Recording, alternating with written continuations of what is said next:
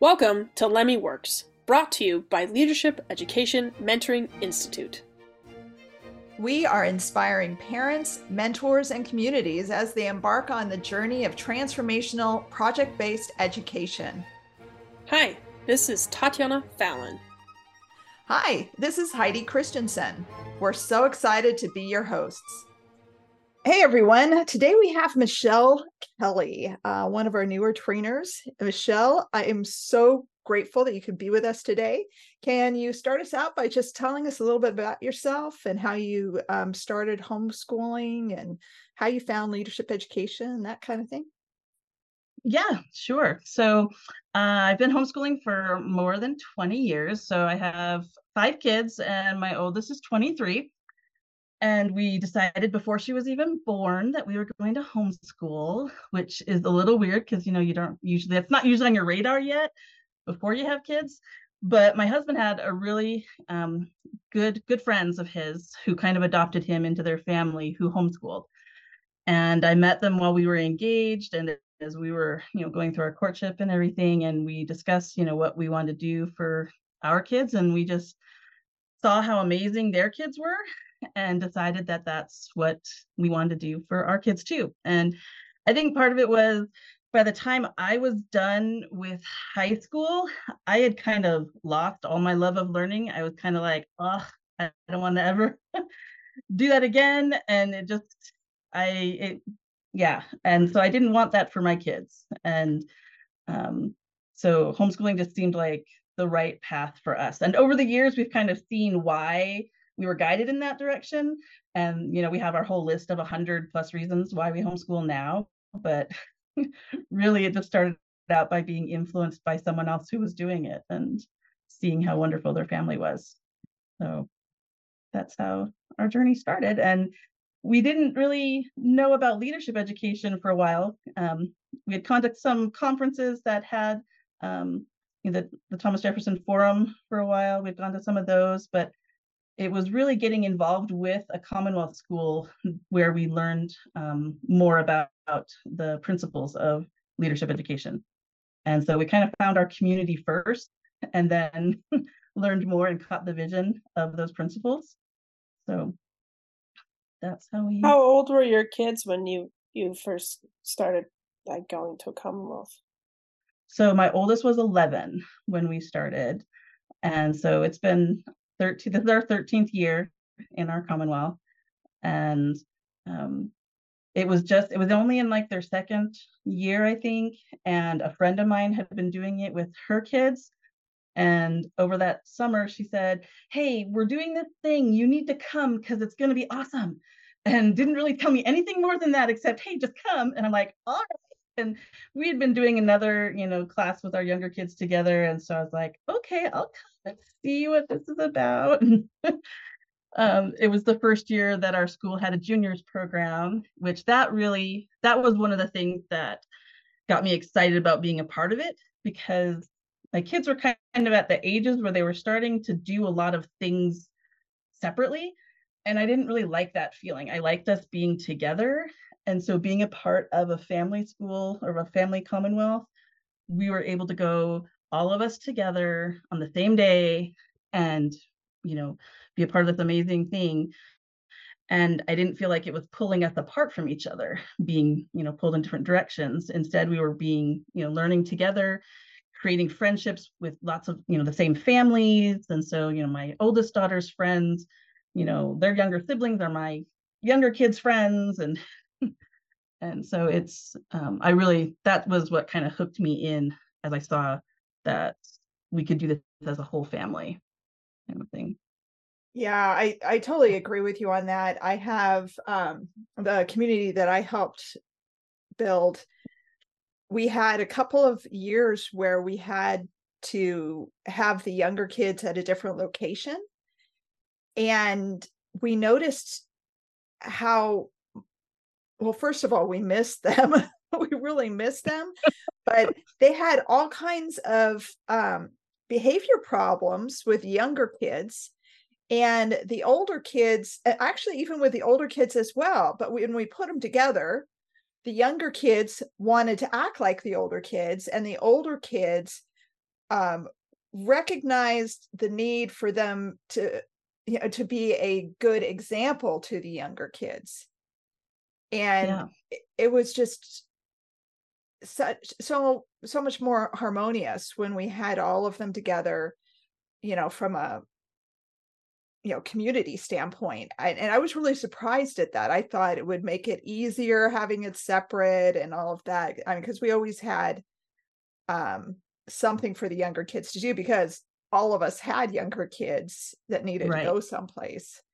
And so we had to have something. But and we really saw that as the kids were friends when they were younger, as they first they saw their older siblings doing scholar things and they wanted to be like them. They saw the cool things they were doing in Shakespeare, or the sword they were getting from Sword of Freedom, and they wanted to follow in their path. But also them being able to make connections as they were younger, when they came into Shakespeare or Key as first year scholars, they were able to not already feel kind of part of the group, and it helped them excel in their being able to do hard things together.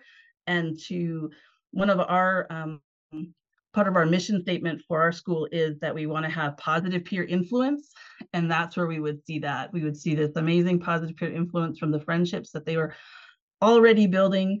And then we obviously we would have people sometimes join as older kids too, but they were coming into a group that was very wanting to be positive and help push each other in good ways, and help build each other up, and just have a really great positive environment for everybody. So one of the things that I think is very interesting, I was reading what's a Great Conversation by Mortimer Adler.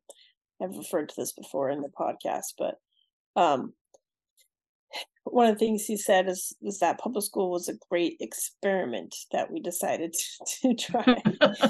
And he's not a huge fan of the public schools, and you can tell, but anyways, one of the things he's like, it's a big social experiment where we just are trying to see what happens, but it's not natural in any way.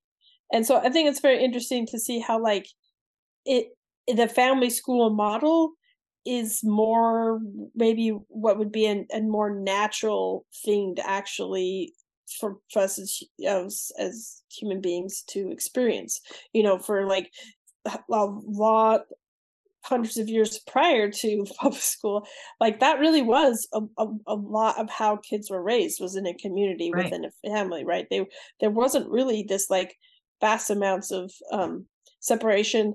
And it's so funny because I was literally, just before we got on this podcast, I was reading The Red Fern Grows to my son, and I had read that when I was a kid, or probably teenager, because I didn't really read a lot, but anyways, and in there he's homeschooled, and I didn't even know he was homeschooled. And it's funny because he's walking through the town, and he's walking through this town, because he's like a country kid, they're making fun of him, and they're laughing at him, and they're mocking him, and he's just like commenting like what's happening to him as he's walking through this town. And then he gets to this little place with all these kids are at school, and he's like, what the heck is this? Like, everybody's the same age and all running around like and having fun. I guess he sees recess, and he's like, and the kids were just like, they saw him and they just started laughing at him and making fun of him and teasing him. And he's just like, oh, I guess that's just what city folk do, or whatever. Like, they're just and then so it was an interesting thing to like see how this guy was like, the kid's like, well, what grade are you in? And he's like, I don't know. He's like, well, what do you do? He's like, well, my mom teaches me at home, and it's like, I can do everything you can do. I can just do it at home.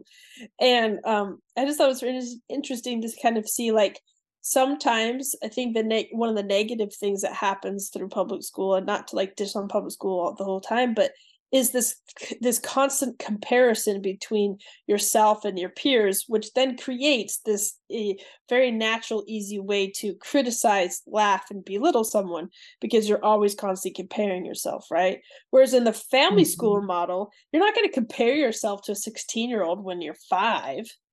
You know what I mean? Like, that's just like, who does that, right?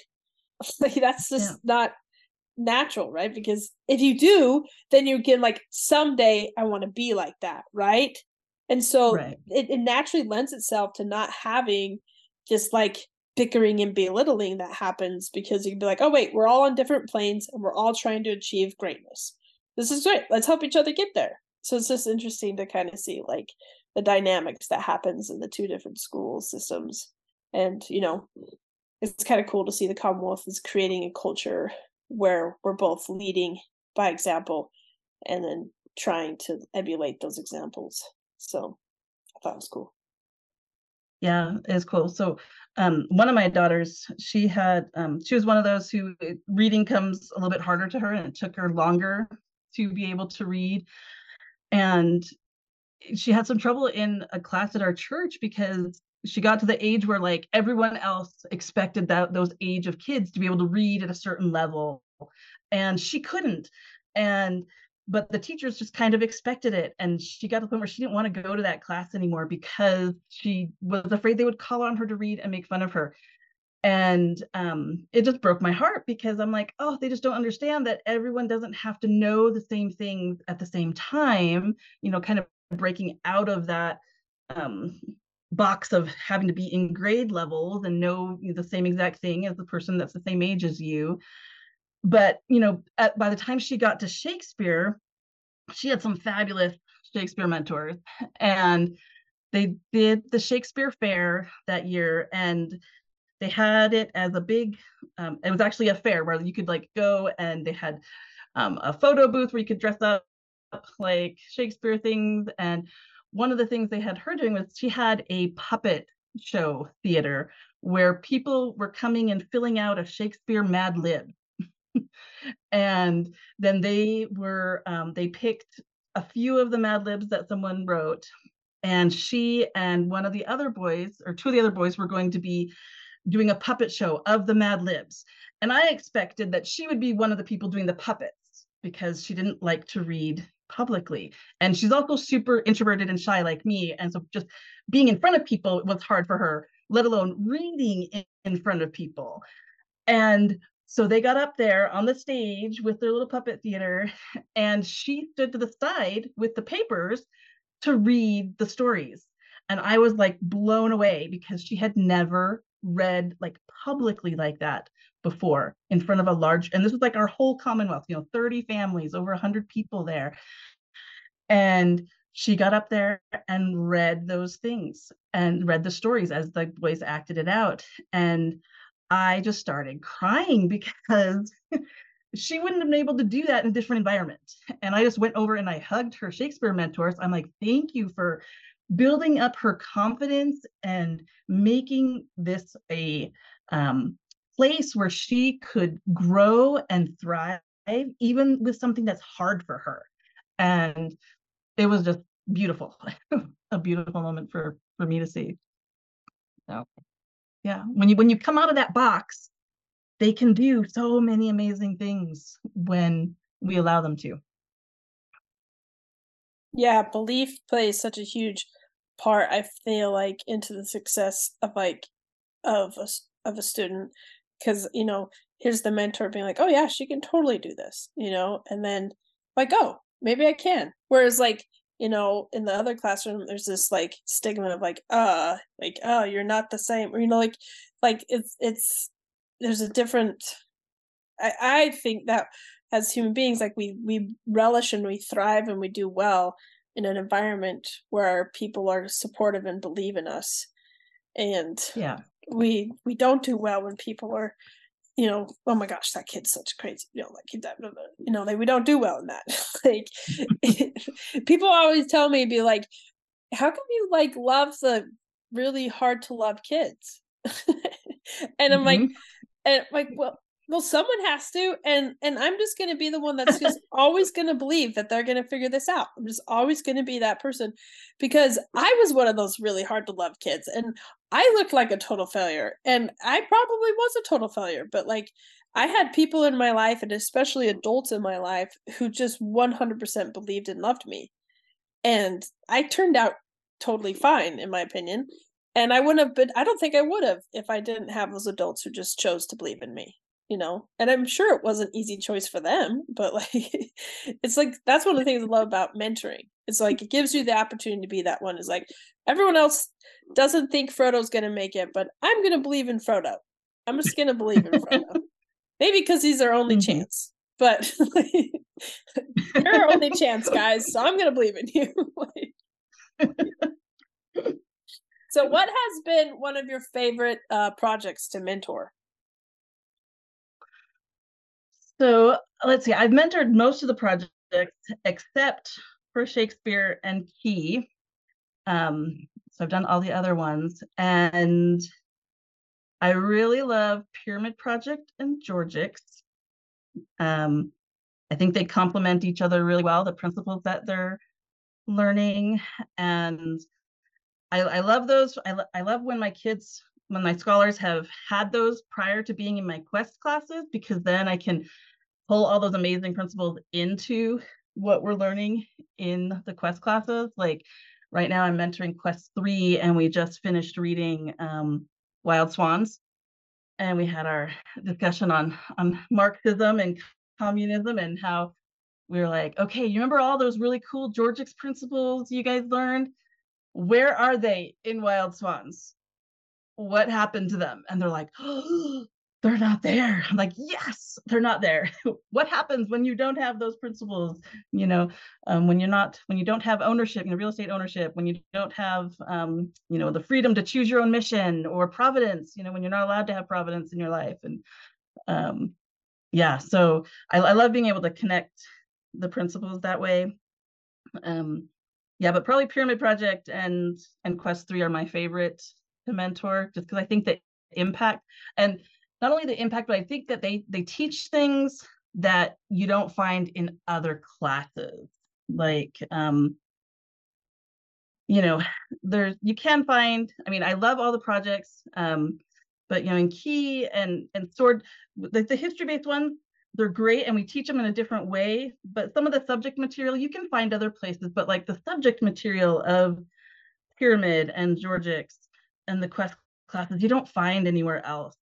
And when you can see that, then it makes them worthwhile to mentor and to have your kids put in the effort to take them. So I think, did that really answer that question? I'm not sure, because I love them all. That's totally, yeah. I don't know if you can pick just like one. Sometimes it's like, this one was awesome for this reason, and this one was awesome for this one. So you said that like the Georgix and Pyramid, those are things you can't find anywhere else. So if I was totally new to Lemmy, what are the things that Georgix and Pyramid and Quest are giving your kids that I don't know that my kids need? Does that make sense? Because yeah. So like, what's unique about them that would make you want to choose them over another type of class? Yeah. So it's really about, so I'll kind of answer this by sharing kind of my mentoring story. The first project I ever mentored was Pyramid and Georgix. And then the next year I mentored Quest 1 and 2 with the same group of scholars. And then the next year I mentored Quest 3 with the same group of scholars. So I kind of went on this journey with my oldest daughter's group of scholars in mentoring the projects one year after another like that. And I saw this really cool pattern of, in Pyramid, we're learning to think like a scientist. We're learning about truth, how that's a cornerstone for being a scientist and understanding our world. And that we, especially now in our world, we need to know, what are our sources of truth? Where do we find truth?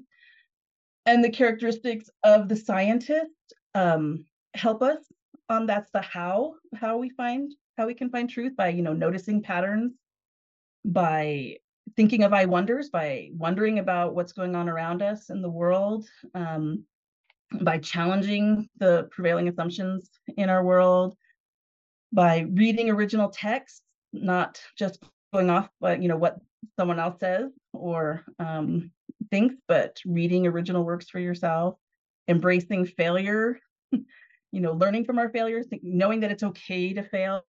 And so for me, it's this journey of truth. And then in our school, we teach Georgics after Pyramid, and the principles in Georgics are these principles of freedom, that in order to have a free society, you need to have these principles. And so you need to be able to have the freedoms, to have providence, to have mission, to be able to experience things, to gain self-validation, so you can know that you can do the hard things that will come in your life.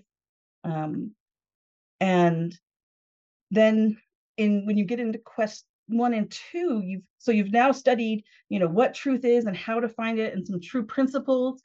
And in quest 1, you start studying these amazing statesmen and women who, like Martin Luther, he went through the process of finding truth.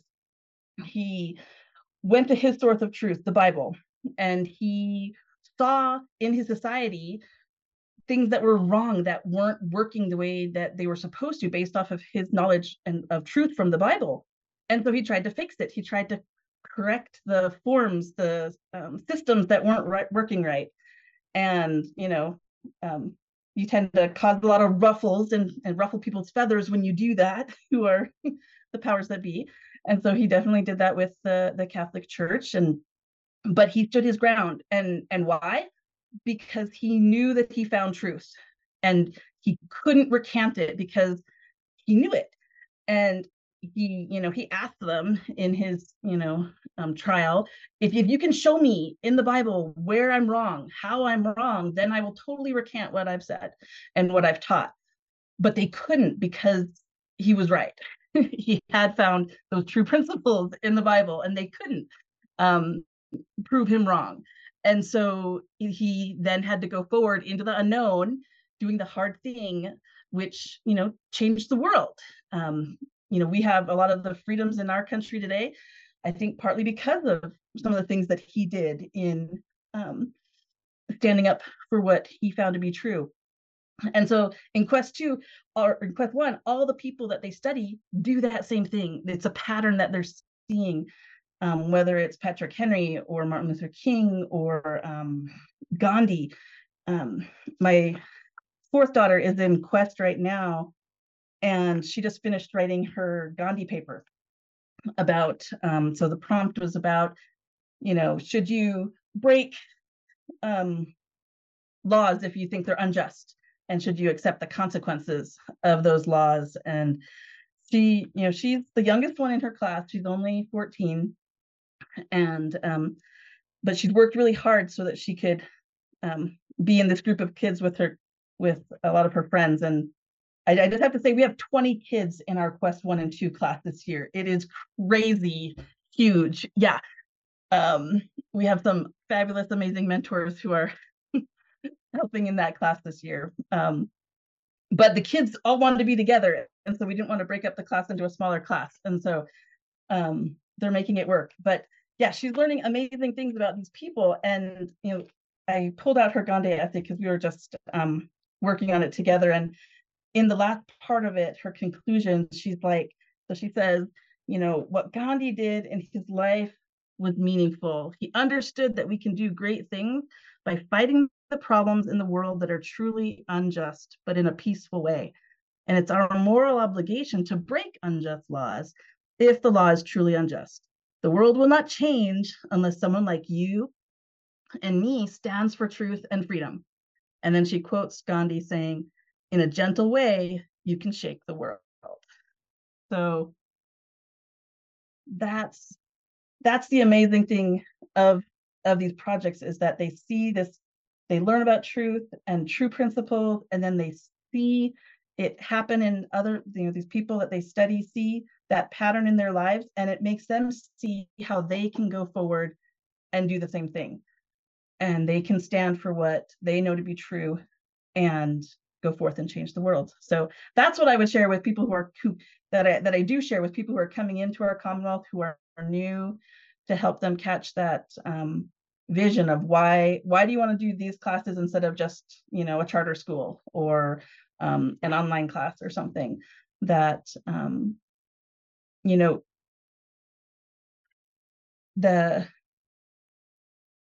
the facts and figures and things, those are things that we can learn at any time, whether we're 10 or 50, whatever, we can always learn those things. But learning about the principles of truth and of freedom and how those apply in our life and how to use them to see the real problems in the world so that we can then help to solve those problems, that's what I want my scholars to come away with.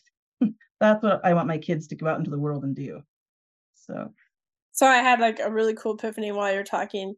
So there's I think it's Piaget. He talks about the development of the child, and he talks about between the ages of like 16 to like 25, there's this intense need to fight for a cause, like just and he talks about how like it's just this intense desire to rectify the wrongs in the world and like change things. And so that's why you see like a lot of kids like rebelling against stuff or like pushing against the norm, or you can see this rebellious teenager or this young adult, go find yourself. It's kind of like this psychological development of the I guess he called it like the development of the ego or the self, is this need to find oneself and then find something worth fighting for.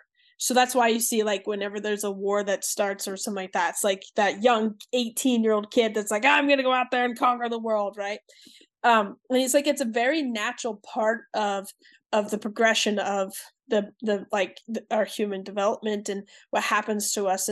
And so one of the things that Jordan Peterson criticizes a lot of religious organization is he's like, you're losing your youth because you're not giving them a cause to fight for or purpose to engage in or a bigger picture of how they could impact things. And so of course they're going to go off and find some other thing that will rev them up and give them energy and let them go out and fight for things and be the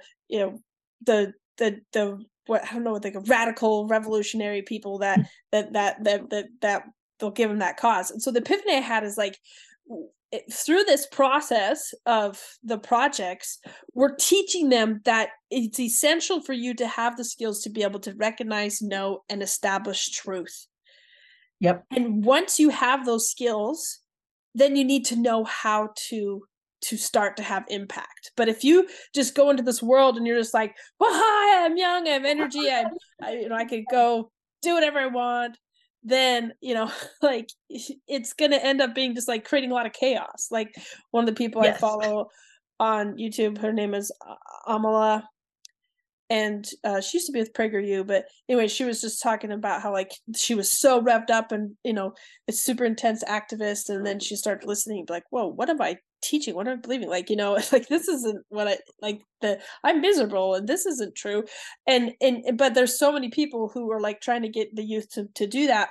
And I feel like if we just give our kids knowledge about X, Y, and Z and fill in all the subjects, it's not as fulfilling. It doesn't give us much purpose. But if we're like, here's the tools you need to be able to find truth and the specific truths that you need to fight for, and then go out and engage and do something with your life. Like it's so much more empowering than just go like, what do you want to do with your life? Rather is like, or become, rather is like, what do you want to do 9 to 5?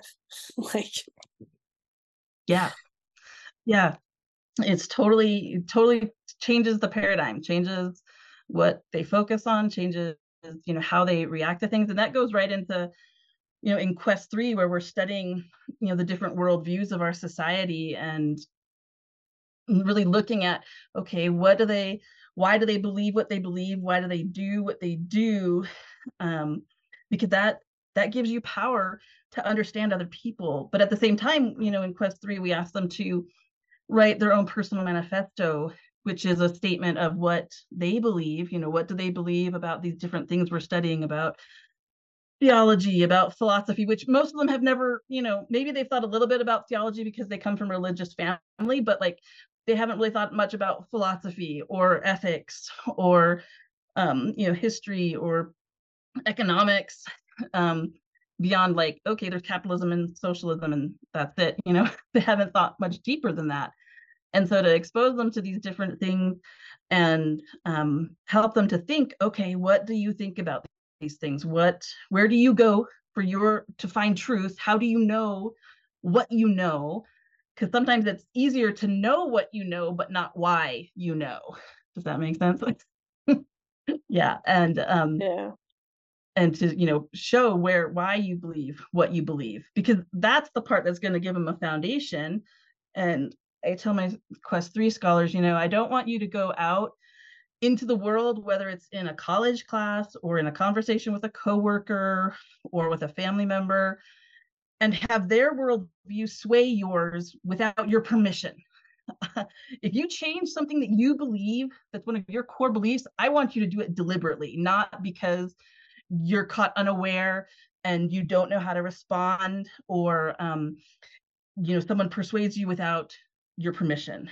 And so helping them to see why people believe other things, and how those beliefs then change their actions in and how they want to solve problems in society is really eye-opening for them.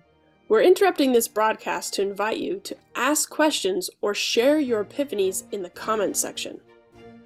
And if you're enjoying this podcast, please consider leaving us a good review on the platform you are using, because that really helps others find our content. Also, check out our website at lemmymentortraining.com. So in one of my past lives, I was a childbirth educator and a doula, and I worked with a couple of midwives when I lived in Las Vegas, and one of them came to my childbirth class to talk to the students that I was teaching. And after the class, she and I got to talking, and I was kind of venting some frustrations because I'd been at a birth in a hospital and I was frustrated with some of the things the doctors and nurses were doing. And she said, okay, I understand where you're coming from. She said, however, you have to understand that their core belief is that if they don't do X, Y, and Z, that mothers and babies will die. And so that's what's guiding their actions. And it was a huge shift of my thinking, because I was just like, oh, they're being annoying. The doctors they're not listening to what their patient wants. They're, just kind of there to be a pain. And her sharing that with me helped me to see, and this was kind of like, I think the first time where I realized, okay, someone's core beliefs, when you understand those, then you can understand why they do what they do. And it made me have a little bit more grace for the doctors that I would work with or the nurses, and not get as frustrated so easily. Wouldn't always agree still, but I could at least understand better and maybe communicate in a different way that would help them understand where I was coming from or where my client was coming from. And so having experienced that, then once I started teaching Quest 3, I'm like, oh yeah, this is just like an extension of that, coming to understand people's core beliefs and how and why they do things. And it's really powerful. And I want all the moms and dads in my Commonwealth to understand it, as well as all the scholars, because I feel like that was something that I missed out on in my public school education. Was I wasn't taught, how to understand other people's, beliefs and where they came from. And it's really, I think it's one of those things that instead of seeing the chaos that you were talking about, Tati, happening where problems aren't being solved, like in my daughter's paper about Gandhi, she kind of talked about some of the riots and things that have happened here in our country in the last few years, and she's like, what did those do? All they did was create chaos. They didn't solve any problems. They just created chaos. And so there's got to be a different way to be able to come together and solve the problems of our country. So, and of the world, I guess. Yeah. It's also one of the things that like you're talking with, realizing I did have that education, right? Like I did have that opportunity to have a knowledge of what I believed. And like, and I don't have a lot of memories prior to like going through this education, right? So I don't really know what my life was like before I was like, no, this is how you find truth and this is how you do it, right? So every time I come across a situation where someone will be like, this is what I believe or whatever, and I'll ask them, well, how'd you get there? And they don't know. I'm like totally just like, wait, how do you believe or know like something but don't know how you got there? And but yet you're there, like like, I mean, we can't even have a conversation until you know how you got there, because I don't even know how to talk to you because you're just pulling it out of thin air. Like, you just got to give me something, because then we can talk about that. But like, it's just interesting to like, you don't realize, because in my personal opinion, like, you know, my siblings have taken different paths in life and gone different roads, but we've all chosen them, like not been acted upon. They've all been like acts like, this is what, after I've done all this research and these things, and then I can have a discussion, you know, with my brothers, like, okay, this is the path that you've chosen. Where are your sources that's leading you to that choice? And let's talk about them, and I'll read those things so I can understand you, and we can have a great, beautiful relationship because I'm invested in you. And even though we disagree on things and we don't have the same worldview anymore, that doesn't mean that we can't, you know, have a beautiful relationship. But I don't think that could happen, because I've also seen other families have just crumbled as soon as they don't have the same worldview anymore. And I think it's only because of those two elements you were talking about. One, you choose your worldview consciously and you know how you got there. And two, you understand that it's okay that other people have different belief systems than you, and you can still have a working, loving relationship with them, and it doesn't threaten you. You know what I mean? Like, I am nowhere near threatened by whatever my brother or my sister or anyone else in my family chooses, if it's different than me, like, at all. And a lot of people, they struggle with that. It's like, well, if you don't believe what I believe, then we can't be friends anymore. It's like, what? So I think it's just a cool thing. And I'm just realizing, I think that happened in my family because of, we all went through Quest. All of us did. You know, all of us went through those discussions and did those classes and learned to think that way and learned to establish that way. And so I'm like, wow, that's why we can have relationships when we don't agree. Like, like me and my sister, we had like a 2.5-hour huge intense debate about a very political topic. And at the end of it, like, her kids were there and they were just like, oh my gosh, you guys are like yelling at each other. You guys are going to be okay. And we're like, okay, I'll see you tomorrow. I'm like, oh yeah, sounds good. And they're like, wait, you're just going to walk away from that? Fine. I'm like, well, yeah, she disagrees and this is where she stands, this is where I stand. But why does that affect our relationship or how we can talk to each other? But your kids are just like floored. They're like, that's not how people do things. Like, you shouldn't talk to each other for days now. I'm like, no, because you know, we had different opinions founded on different ways and perceptions, but they're both valid. So yeah, I just think that was a cool epiphany that I had. I'm like, oh wow, it came from Quest. Thank you. Well, and imagine if we had more people in society like that, who could have the conversations and share, and we could, you know, come to a better understanding of each other, and not feel like we have to make everyone believe the exact same things that we do. I mean, I think that's one thing that makes our country so great and unique, is that we do have all these different worldviews in one society. You know, that is really unique. For most of history and in lots of other places today in the world, that doesn't exist. You go to some other places in the world, there's one worldview there, and if you don't have it, you're an outsider. And so for us in our society to be able to have the freedoms to believe as we choose, that's huge. And it's important that we save that and not allow, you know, those who would want to force us to all have the same worldview to do so. So yeah. Yeah, and I just had this. We literally were just having like a Marco Polo conversation with my brother and all my siblings. So he asked, like, is it possible to have multiculturalism? Because he was talking about Israel and how Israel is just a monoculture, and he's like, they can't exist. Can they exist with the Palestinian people? Will they ever be able to like coincide in peace? And he's like, is that even possible? Can you have a multicultural country? And then I responded back and I'm like, America has one. He's like, yeah, but are we losing it? Do we really have one? What does it look like? I'm like, yes, you can have one. If the culture, number one rule is the rule of law. And you can see that's what the founding fathers were stressing so hard. It's like, no, nothing can it be above the law. And these rights are inherent.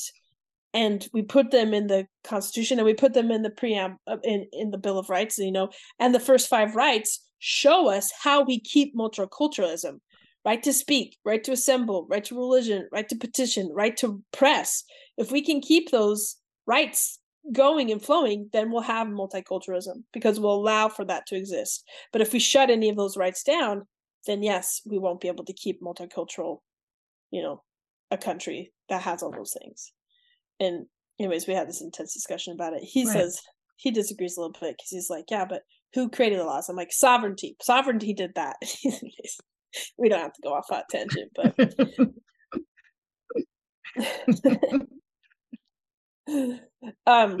so we don't have a lot of time left. Heidi, did you have anything you wanted to ask her? Well, no, I'm just sitting here thinking, oh my gosh, this is awesome, this conversation, because I know so many communities are hesitant to even have Quest 3 because it's such a deep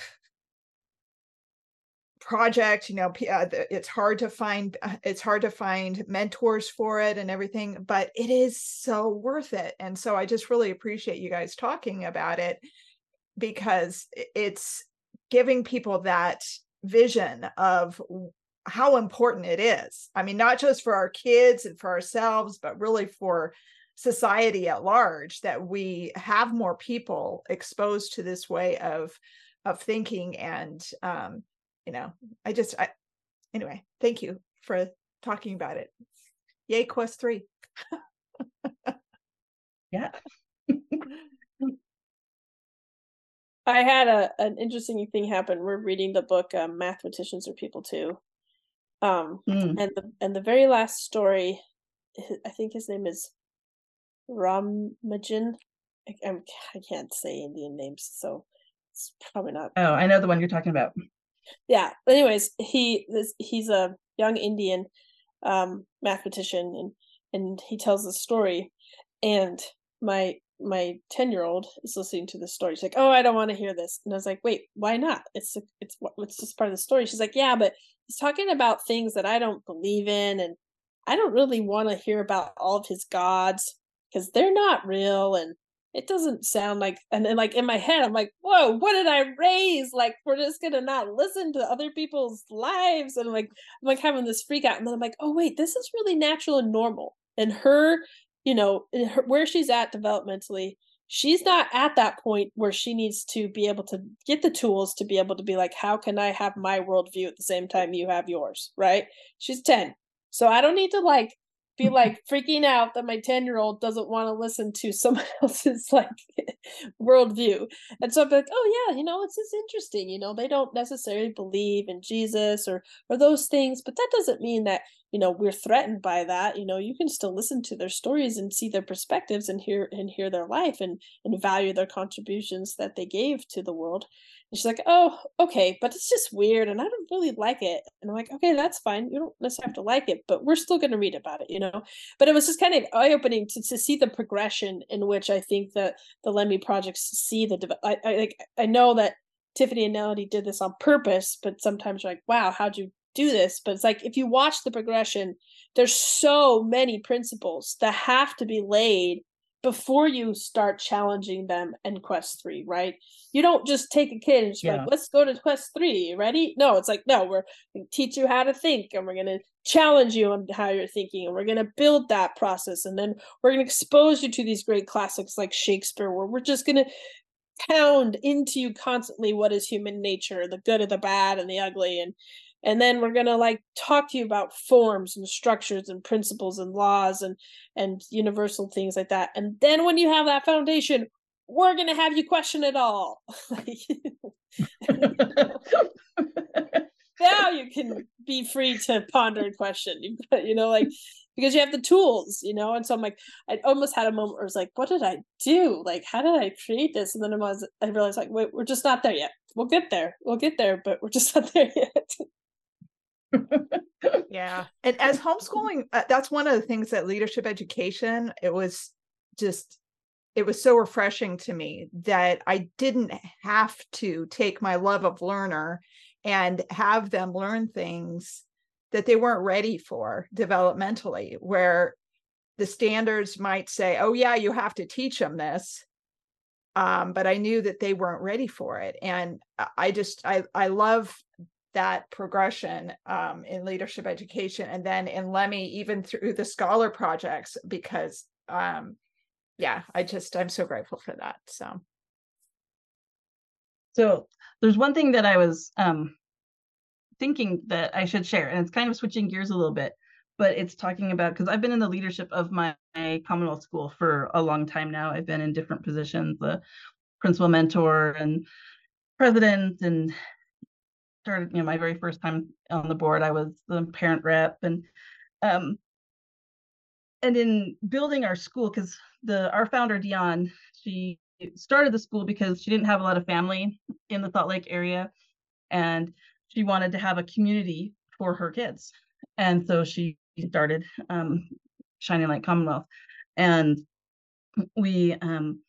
she wanted to, have those aunts and uncles kind of come in that community and have that sense. And it's been interesting to see how we've been able to keep that sense of community. And it hasn't always been easy. And one of the things that was difficult was that, and because there was other Commonwealth schools not too far from ours, and they were always struggling to keep kids staying in all of the projects. Like when they would get to that high school age, they would start going, and it's partially just the environment here in Utah. We have amazing options for homeschooling here. We've got amazing charter schools, both online and in person, and you can do dual enrollment. And so there's just a lot of different options. And they were losing the high school age kids.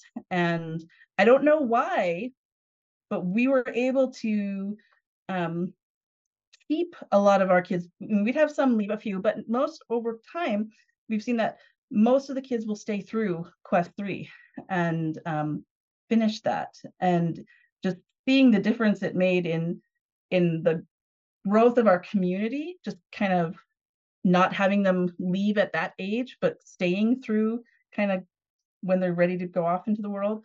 It's been really cool to see. And I think part of why we've been able to do that is a few years in, a few years after I joined, so maybe our Commonwealth was maybe about 4 or 5 years old by this time, we had some really difficult situations come up. Some really strong feelings, big emotions from parents about how they wanted things to go and what they wanted to do. And we had to stop some classes because of it. And I was on the board, and Dion was still with us then. She was the principal mentor then. And I love what she did, because she had us come together as a board. We had like all these emergency board meetings, which, those can be kind of crazy and not always so much fun. But she had us come together and we're like, okay, that's the situation, but what are the principles that we need to focus on to help solve this problem and hopefully prevent some in the future? And I don't know how many hours we talked and debated as a board, because we all did not see, on the problems that were happening. We had all kinds of different opinions. And like I said, they were pretty strong opinions. And But at the end of all those long discussions, we actually created a document that for our school we call our 5 habits of highly effective commonwealths. And there are these principles that we look to help us create the best community possible. I mean, we have our bylaws, and those are like our rules, our commandments we have to follow.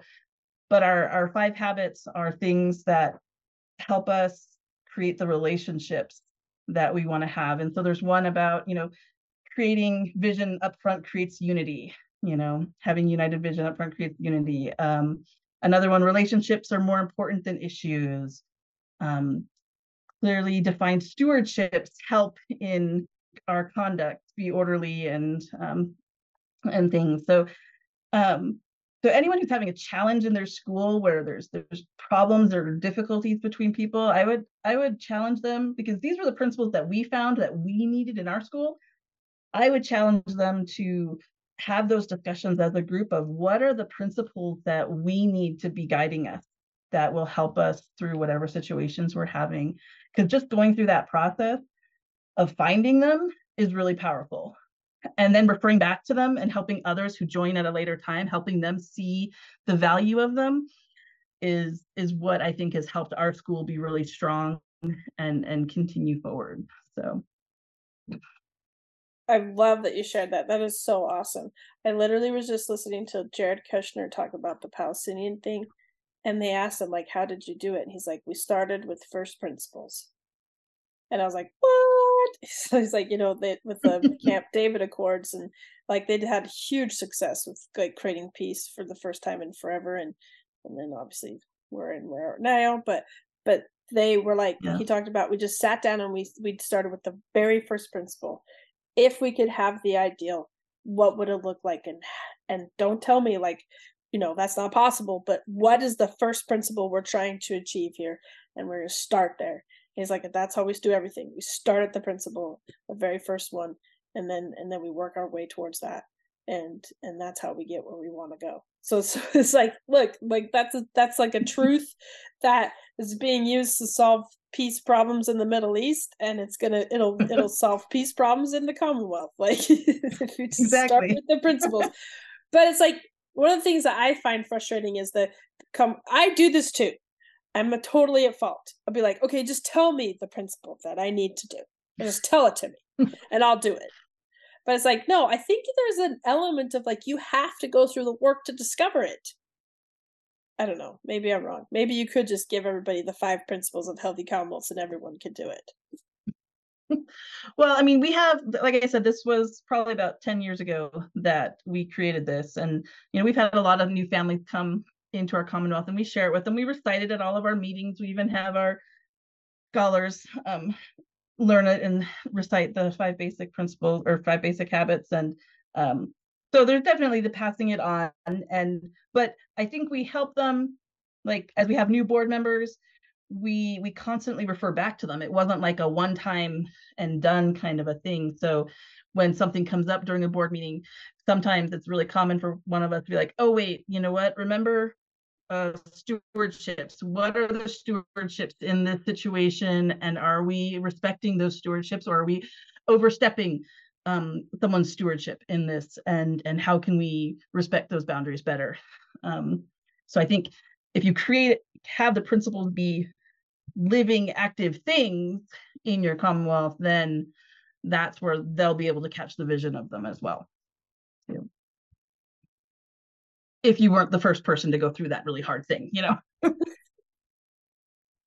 Well, it's also, though, I mean, I totally agree that you need to go through it yourself sometimes in order to do it. It's not something, we could all read the book, but until we actually apply the principles within it, it isn't they aren't gonna be our own. And I know I went through a similar issue with my community years ago, and it brought us together because we were working together to solve a problem and to make, we had that common goal of making our community stronger. We wanted to we wanted to fix this problem, correct this issue, and it really worked. It did. And but I love how you guys you actually have put it into something, and it's part of your culture. It's part of your,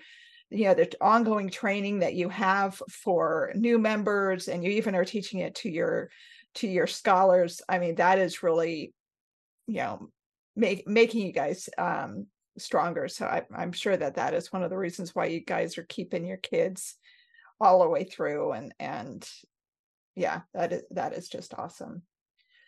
Well, we are almost done, and we're almost out of time. And we always ask at the very end about, what would you say to someone new who is coming in, or what would you tell them? Why does LEMI work?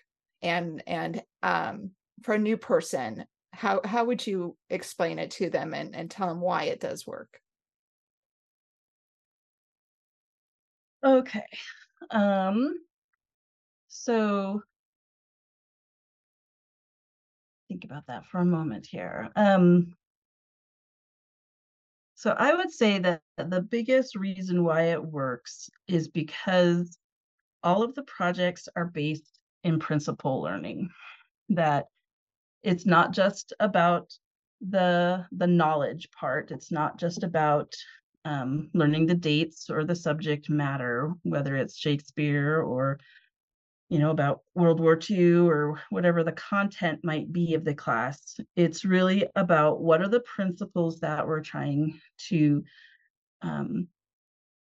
teach our scholars. And as mentors, we have to learn those. We kind of learn those as we're mentoring as well. Especially if you haven't had Tati's experience of going through the project as a teenager. But realizing that you don't have to teach them everything that they'll ever have to know in their life right now by the time they're 18, that in teaching them how to learn, how to think, how to find principles and use those in their lives, that gives them the opportunity to be lifelong learners, to continue this process after they leave your home, to use it with their own families, and to have it be a process that's always going on. Yeah, so that, to me, that's the biggest difference. That's the unique thing of LEMI, of why you would not just choose a curriculum out of the box that has all the content there for you. It's because you're missing the principles, the teaching about why we need to keep freedom, why we need to understand truth and where it comes from, and how we can see the different forms and systems in society to be able to have a positive impact on others, whether just in our small community or larger communities, whatever our mission ends up being. But when you have a principle-led life, it changes how you see the world, how you live, and that's what makes it best. That's so awesome. So it's so true, and it's so like, again, I'm just gonna say this because it came to mind. Was like, while you were talking, the image that popped into my head was my grandfather. The last 6 months of his life, he got a disease where it affected his lungs, and so he had this he always carried around an oxygen tank with him. And he lived in our home and so I was looking out the window one day, and I saw my grandfather walking out and like digging a hole with this oxygen tank. And I was like, what the heck is he doing? It's like, why is he out there with this oxygen tank digging a hole? And he's like, and he was like such a teeny little man by the time it was really, the disease was really taking a toll on his life. And he was planting a peach tree. And I was like, what the heck is my grandpa doing? He's planting a peach tree. I don't know. I'm like 12. I would think I was 14 when he passed away. So I'm like 13 years old. And he's out there planting a peach tree, and I'm like, my grandpa's such a weird dude. But then, like, several years later, my 4-year-old daughter's favorite part of the summer was every year she got to pick those peaches off that peach tree that my grandfather planted and eat those peaches. She was the happiest kid in the whole world. And I think, like, the paradigm that you're setting up there is like, I want the benefits of this beautiful peach tree to be impacting my child well into their 50s and 60s and 70s and their grandchildren, right? I have to look differently. I have to, like, because I was looking, my grandpa's crazy. The crazy old man out there. It's like, what you doing, grandpa? But no, in his head, he knew what he was doing. He knew, sure, what he was doing. He's like, I'm going to die someday soon, and I'm going to put this peach tree in the ground, and my great-grandchildren are going to have the best summer of their lives because I put this in the ground here. And so it's like while you're talking, I just had this huge epiphany. It's like, that's the paradigm and perception change you have to have with your children's education. They have to love the learning and the seeking of truth at 40 and 50, like, that's what we're working towards. So anyways, it was just a cool epiphany. I've had so many epiphanies talking to you. It's been so fun. Awesome. Because we're talking about awesome things, amazing truths. Yeah. It's a kindred spirit. We can talk and have epiphanies. Well, Michelle, thank you so much for being here today. It's been so much fun. Thank you for having me. It's been a great evening. Thanks for listening to this episode.